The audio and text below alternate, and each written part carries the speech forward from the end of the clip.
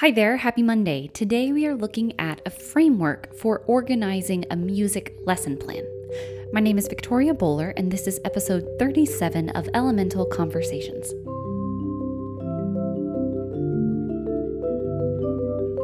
This question came from someone in the planning binder, and this was around a conversation of applying the materials in the planning binder to this person's specific situation. And we were just having a dialogue about all of the different ways that you could slice and dice the music lesson process, how you are breaking up the time in the actual 45-minute lesson experience that students have.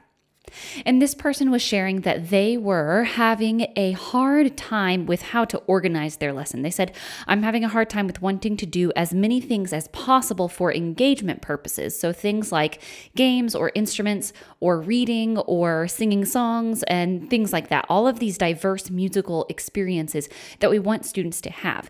But then this person said that she feels like we are blowing through things too quickly from a content standpoint, and students are lost. And this was especially true for those older students, like 3rd through 5th grade.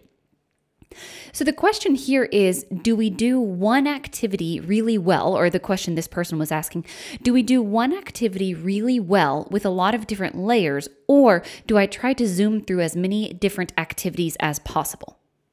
The reason I think this is so applicable to so many situations is here, when I'm recording this, like in the middle of October, we have been in school for a few months at this point, and a lot of this year for so many teachers is kind of listening to students, observing students, and trying just to see where we are in terms of our musical development. And, aside from that, our social development and our academic development as well. A lot of teachers right now are kind of just observing students to see where we have landed this year in fall 2021. And with that comes this question of, I'm not really sure what I should be teaching because I don't really have a full grasp on where students are from a music content standpoint. And all of these conversations about where are we in the curriculum, and especially for these upper grade students, where are my older students in the curriculum lineup, given the disruptions of the previous years of instruction? This topic is certainly about long-range planning, but the way we end up approaching it is from this tiny day-to-day, lesson-to-lesson viewpoint. That's the mode that we are living in, is lesson to lesson, very oftentimes. And so that's how this question was framed. How should I organize the music lesson itself, the music lesson plan? So that's what we'll talk about today, and we'll see that, again, going back to this idea of an elemental approach to these conversations, we will see that how we organize the day-to-day lesson has everything to do with how we organize our big long-range plans. So let's jump into this. Conversations about lesson organization, lesson structure, what should I teach in what order, how should I divide up the music class, those are curricular conversations. And so many of us do not view ourselves as curriculum developers because we think, I'm not the kind of person who needs to write every activity myself. I'm going to pull from all of these different resources. And I understand that. And I think that's a really important framework to have, that you don't need to create every single activity from scratch on your own. And so in that sense, you might not view yourself as a curriculum developer in that sense of the term. But what I would like to suggest is viewing yourself with a curriculum developer hat, because while not everyone in the music room is necessarily a curriculum creator, everyone in the music room is a curriculum editor. You are a curator of curricula. And this is true because all music teachers are going to make decisions about what approaches and what activities and what resources students need. So they're going to make these decisions about what to include, but by that same token, we are also making decisions about what to exclude from our teaching. Even if we have parameters around what standards, or if we have specific songs at specific grade levels that we're going to use, all of that stuff, there is still a lot of room for making curricular decisions in elementary elementary general music. We can all put on our curriculum developer hats because we are all curriculum editors. This question has a lot to do with having a bunch of activities that you're not really sure where to plug in to the lesson itself. This is a conversation around streamlining your curricular activities, which means we need to know what those activities are serving. One of the tricky things that can kind of muddy our thinking when it comes to these curriculum editing conversations, we have these different pathways that we can talk about. We have musical skills, we have musical media, we have musical concepts, we have musical standards, we have musical learning processes, all of these different kind of avenues of the music lesson itself. So let's talk about musical skills and musical media. This is very often where we start the lesson planning process. Musical skills are things like singing and playing instruments and moving and reading and writing and improvising and arranging and composing and listening. Those are musical skills. Those are the doings of music.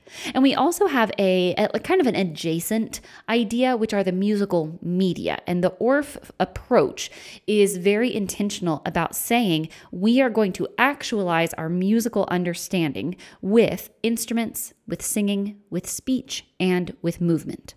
So when I asked this colleague who was struggling to kind of think through how they were organizing their lesson plan, when I said, well, how are you organizing it right now? This person said that they are going to do a welcome song and then an instrumental activity and then a movement activity and then a game and then a closing song. You will notice that in this framing of the lesson that this person was thinking through, these segments of the lesson were based around activities. They were based around the musical doings. We're going to talk about why that's a really good idea and how we might tweak it to be a little bit more intentional. So those are the musical skills and musical media. We also have musical concepts. These are the kind of big building block elements of music, things like expressive elements and pitch and texture and rhythm and form, all of those musical concepts. Okay, so far we have musical skills, we have media, we have the concepts, and then we have the learning processes themselves, how we are going to move students through the understanding of whatever it is we are teaching. So that is something like the ORF approaches imitate and explore and create, or the Kodai framework prepare, present, practice. You might have the Feyerabend sequence movement from readiness to writing compositions, things like that. And then ultimately, in this conversation about how to structure a music lesson, at some point we need to recognize that the point is not to teach how to play BB Bumblebee or teach how to play Apple Tree. When we zoom out and out and out and out and out, ultimately we are trying to invite students to be musical people. People who can use music as a tool for empathy and communication with artistic expression, right? So this is not music for music's sake, but music for people's sake, because music is ultimately a human act. And this is a conversation for a separate time. But I want to acknowledge that in this conversation of how to organize a single music lesson, there are many different layers that we are kind of talking about. So when we look at the actual day-to-day teaching approaches we are using, I don't want to come across as ignoring the main purpose of the music curriculum, which is a human curriculum. Okay, let's kind of move from the abstract there and zoom into the actual question of organizing the lesson. What are we going to learn versus what are we going to do? This is a big distinction in our mental process for lesson planning and for curriculum editing, right? What will we learn versus what will we do? Let's look at this, what will we do question. Here's a lesson example based around some activities. So we might have, and this is what we already discussed as this person's kind of framing of the lesson, a welcome song, an instrumental activity, and then maybe something movement, and then maybe a game or a literacy like reading and writing activity, and then a closing song. Okay, this lesson structure is based all around activities, the doings, the skills. A very, very good thing about this lesson structure is that there are so many different modes of musicking that students are going to do in a single lesson. Can you imagine how fast-paced this kind of lesson would be? This is fabulous. You walk in, you're doing your welcome thing, and then right away we're moving to something instruments, and then the instruments are gone, we're doing some creative movement, and then we're all going to sit down and read something on the board, or maybe we're going to play a game, and then you have your closing song and you leave. The fabulous thing about organizing a lesson based around activities is the diversity of experiences that students can have in a 30 to 45 minute lesson experience. That is great. So I want us to keep this, we talk in this podcast, and I know Anne Molesky talks a lot about, in her words, active music making. I want us to keep this emphasis on active musicking in that we can see very clearly in this lesson structure for this first example based around what are we going to do in the music class. There is a potential challenge, though, in framing the lesson in this way. And you'll recall that the colleague was talking about how you're kind of zooming from activity to activity, and then you look around the room and it's like, oh gosh, everybody's lost. And honestly, I feel a little lost as the teacher. There's just like so much going on in a single lesson. And what happens if a student doesn't understand something? Then what are we going to do in the next lesson? Where do these activities lead? What happens if students are lacking the understanding to actually do the game, which can definitely happen, especially with these older students with 3rd through 5th grade who have had so many different musical experiences before coming to this year of this class with you as their teacher. So this lesson structure is around the actual doings of music. We have a good example here of how we could structure a lesson around the actualization of musical understandings, but we're not explicitly addressing the common thread from lesson to lesson of the musical understanding itself. So let's look at a different example of how we could structure a music class based on concepts. Let's take that same welcome song at the beginning, and then we'll have a musical focus. Our first musical focus will move from that to a change of pace, some sort of movement activity, something like a brain break, and this can be a purposeful brain break, and then our second musical focus, and then a closing song. So I'll say it again.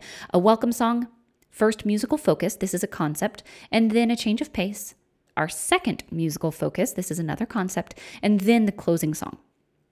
Let's take this first musical focus and let's imagine that the musical understanding, the focus of this activity, is a pitch understanding, and the specific tonal pattern that we are working with in this case is la in so, la, so, mi.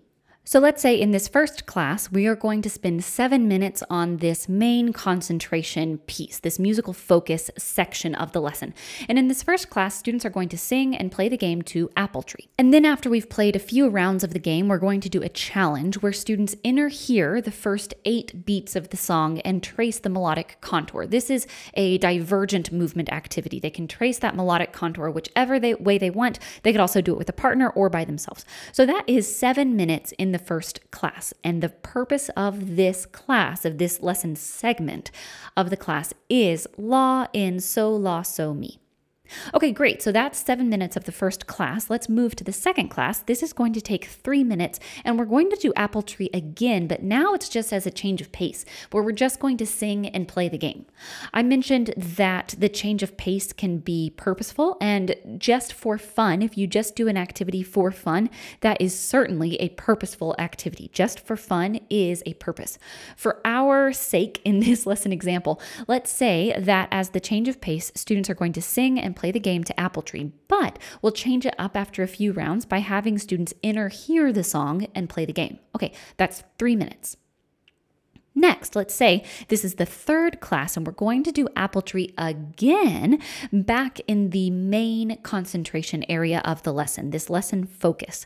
And in this class for 7 minutes, we are going to play the game one time, but then students turn to a partner and they find a way to show the melodic contour of "Will your apples fall on me?"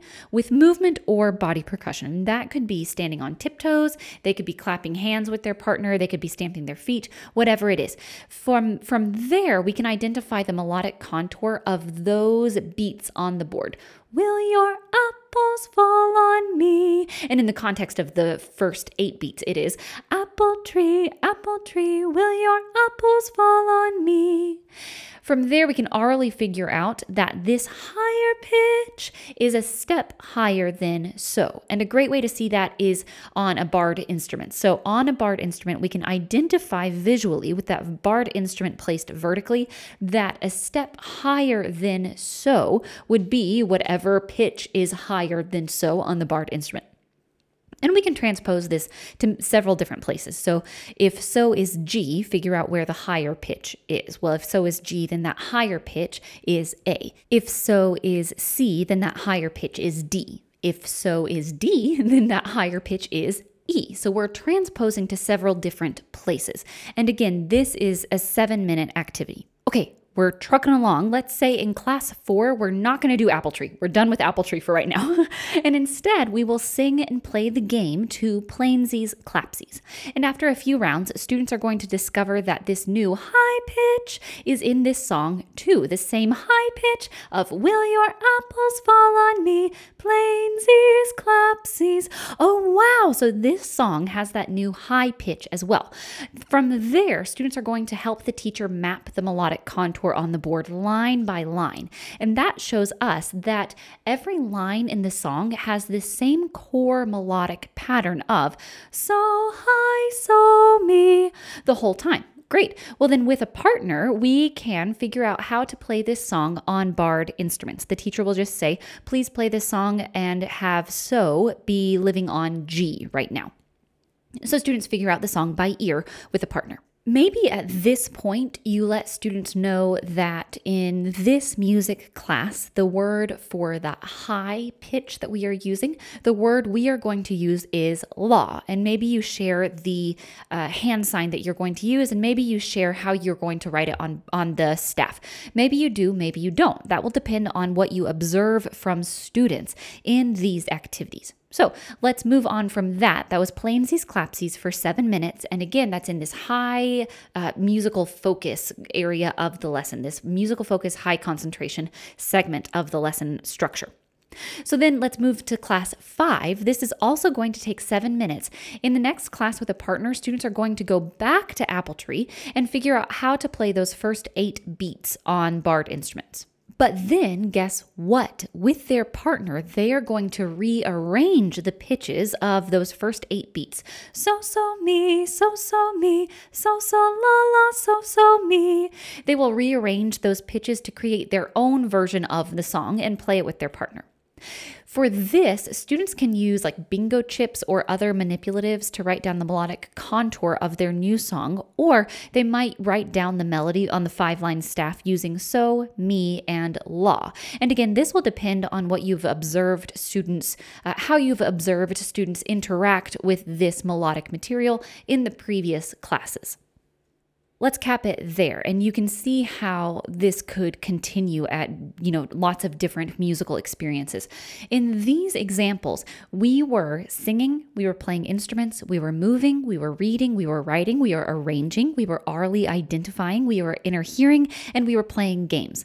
There's also this collaboration element with other classmates, and we have this creative choice that we are given with the rewriting of the melody and then arranging things for body percussion and showing melodic contour, things like that.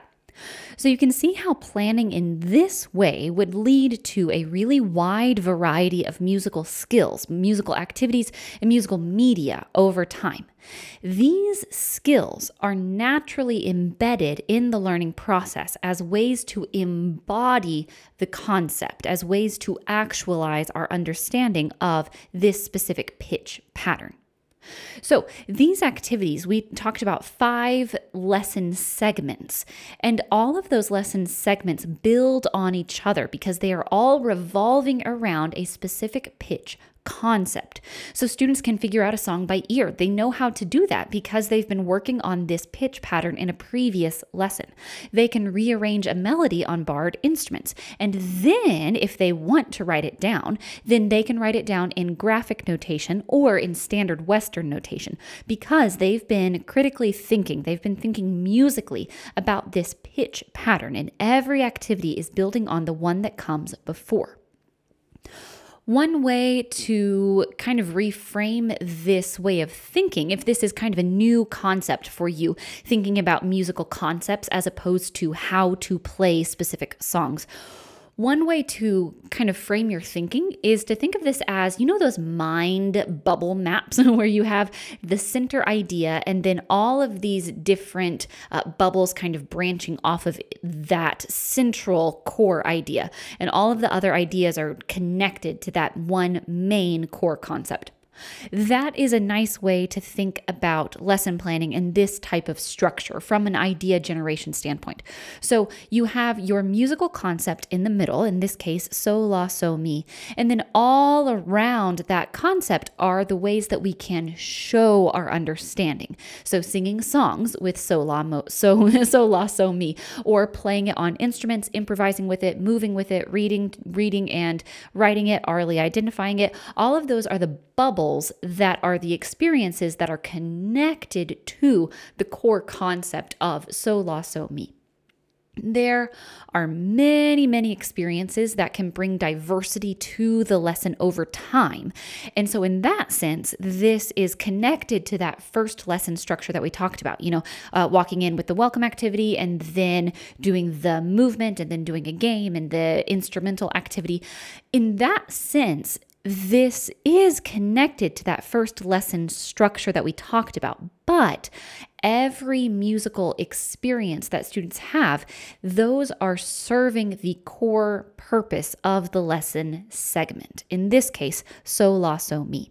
So there's a stream of different media and experiences, but they all point back to the same melodic concept. And because we're teaching a concept and not an isolated skill or doing an isolated activity, students can build on previous knowledge in this type of curriculum that's going to spiral and sequence throughout lessons, but then also throughout the entire curriculum as a whole. If we were to zoom out and look at it from a grade by grade programmatic level. And that way, with this framing of a lesson structure that's also, as we can see, tied to long-range planning, when it's time to expand our tone set with this example of so, la, so, mi, students can build on their oral skills from previous knowledge to think about the things that they notice with this new pitch.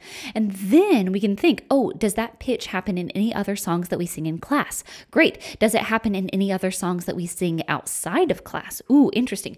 When we know how far away this pitch is from other pitches in our conscious vocabulary, we can figure it out by ear on barred instruments or on recorders or piano or guitar. So the beauty of concept-based teaching is that it allows for the transfer of knowledge across many different skills and across many different lessons and different experiences. And the idea here is that you can transfer that knowledge easier from the classroom and into the real world.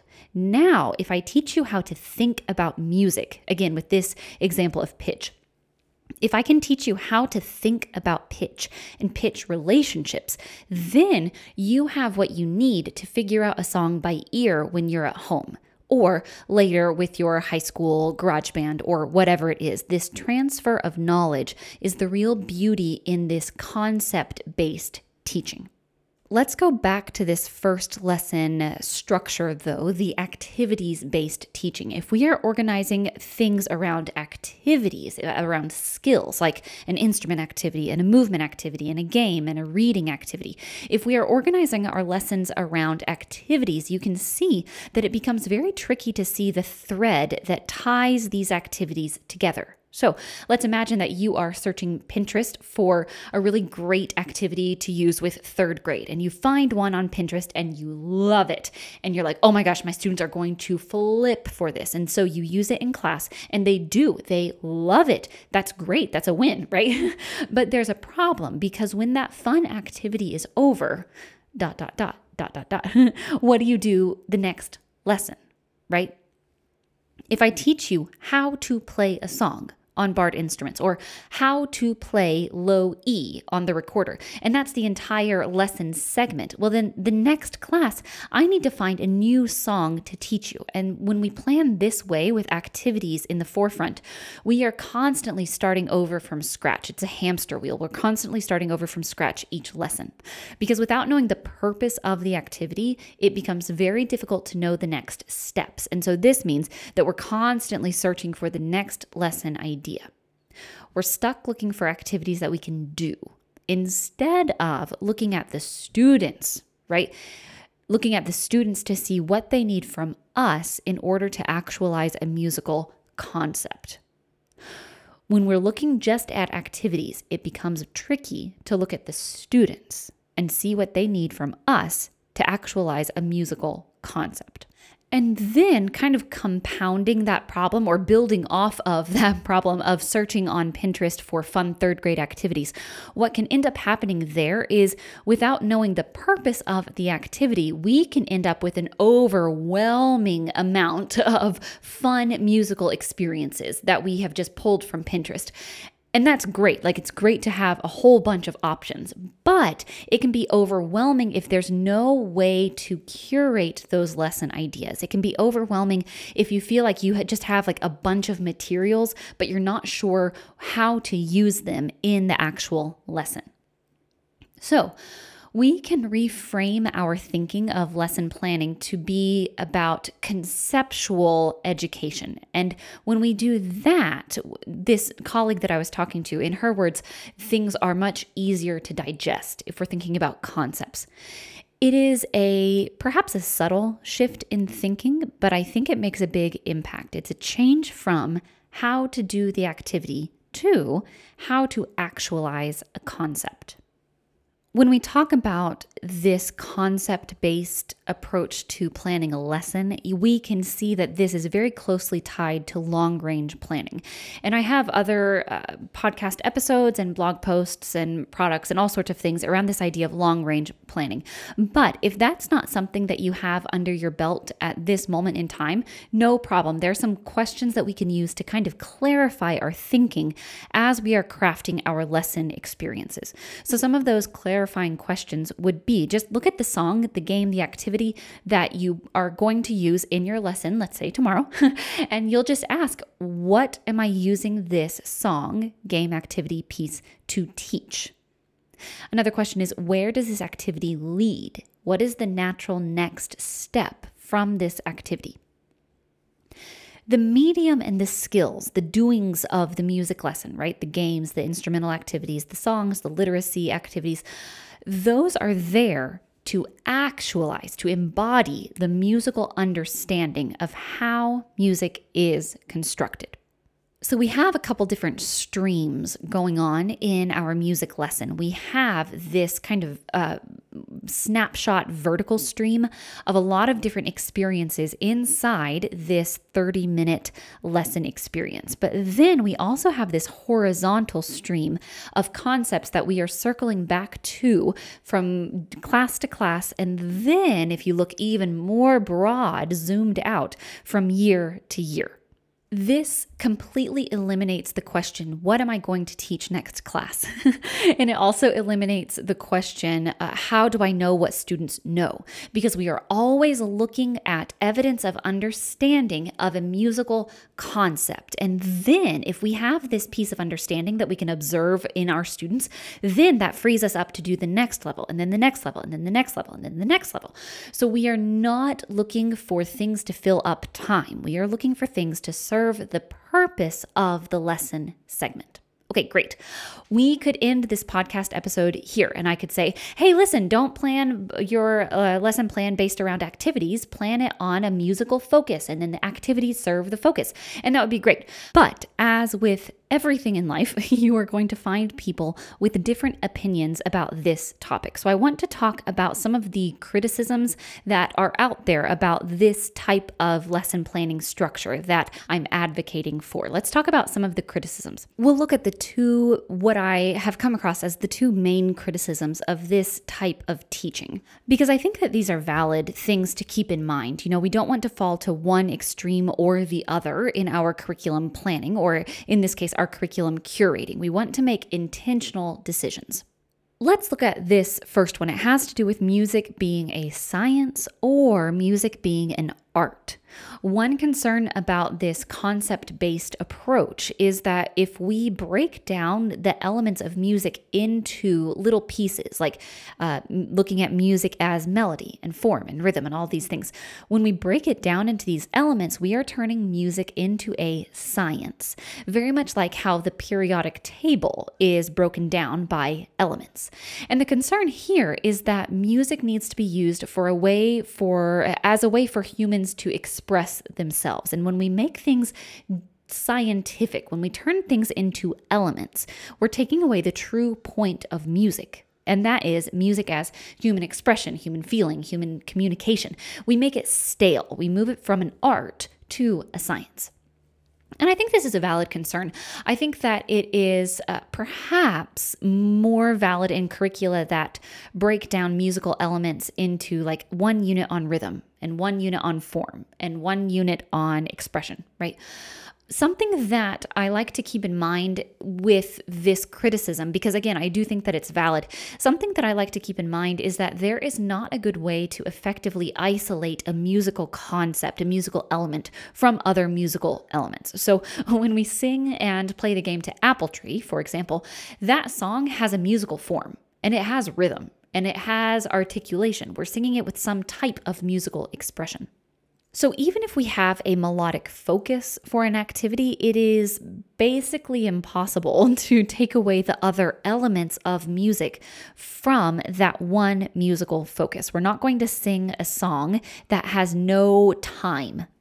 We're not going to sing a song that doesn't have a form. All of the elements are there and we are using them, but we are focusing on one thing to highlight, one conceptual understanding that we can highlight. And then there's also an assumption in this criticism that art and science are fundamentally different things. And this is a viewpoint that is common. It's common today, but this viewpoint of art and science being totally separate, that has not always been around. In the past, like if you look at, and I'm not an expert in this in any stretch of the imagination, but if you look at the Renaissance, there was an understanding that art and science are the same. There was a connection between math and the physical sciences and music and visual art and sculpture. When we try to separate art from music, I think we end up doing a really tricky dance around both of them, because I think that these are two subjects that are very often divorced in our thinking. And this is a subject for a different time. But if we look at all of the ways that what we view an art is connected to what we would view as a science or a craft, we see lots of commonalities between sciences and art.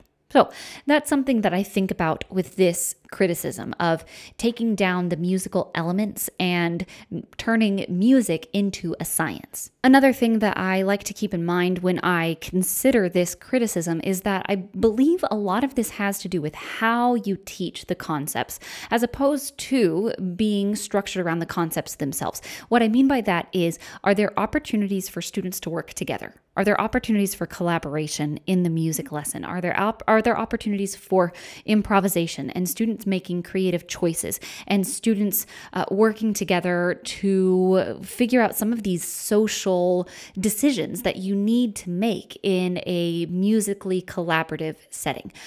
That has to do with how we are teaching, not necessarily with what we are teaching. So if we look at music as an avenue for human expression and for human communication, there is a lot of room to include those human elements, music as a fundamentally human act, in how we teach what we are teaching.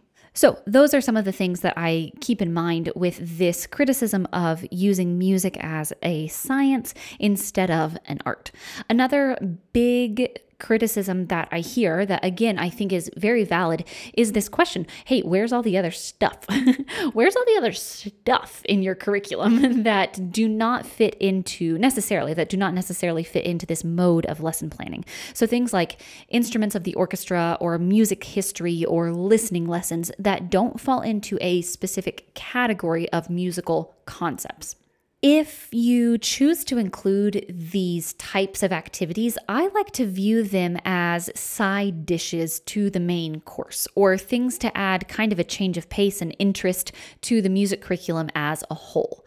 I believe that there is plenty of room to teach what you care about in your music curriculum. So, if you care about these things, where could they fit into this view of the music lesson as a meal? Very often, this might be like 3 to 5 minutes across several different lessons at the end of class. So maybe we have, let's just imagine that you really care about teaching the instruments of the Western European Orchestra.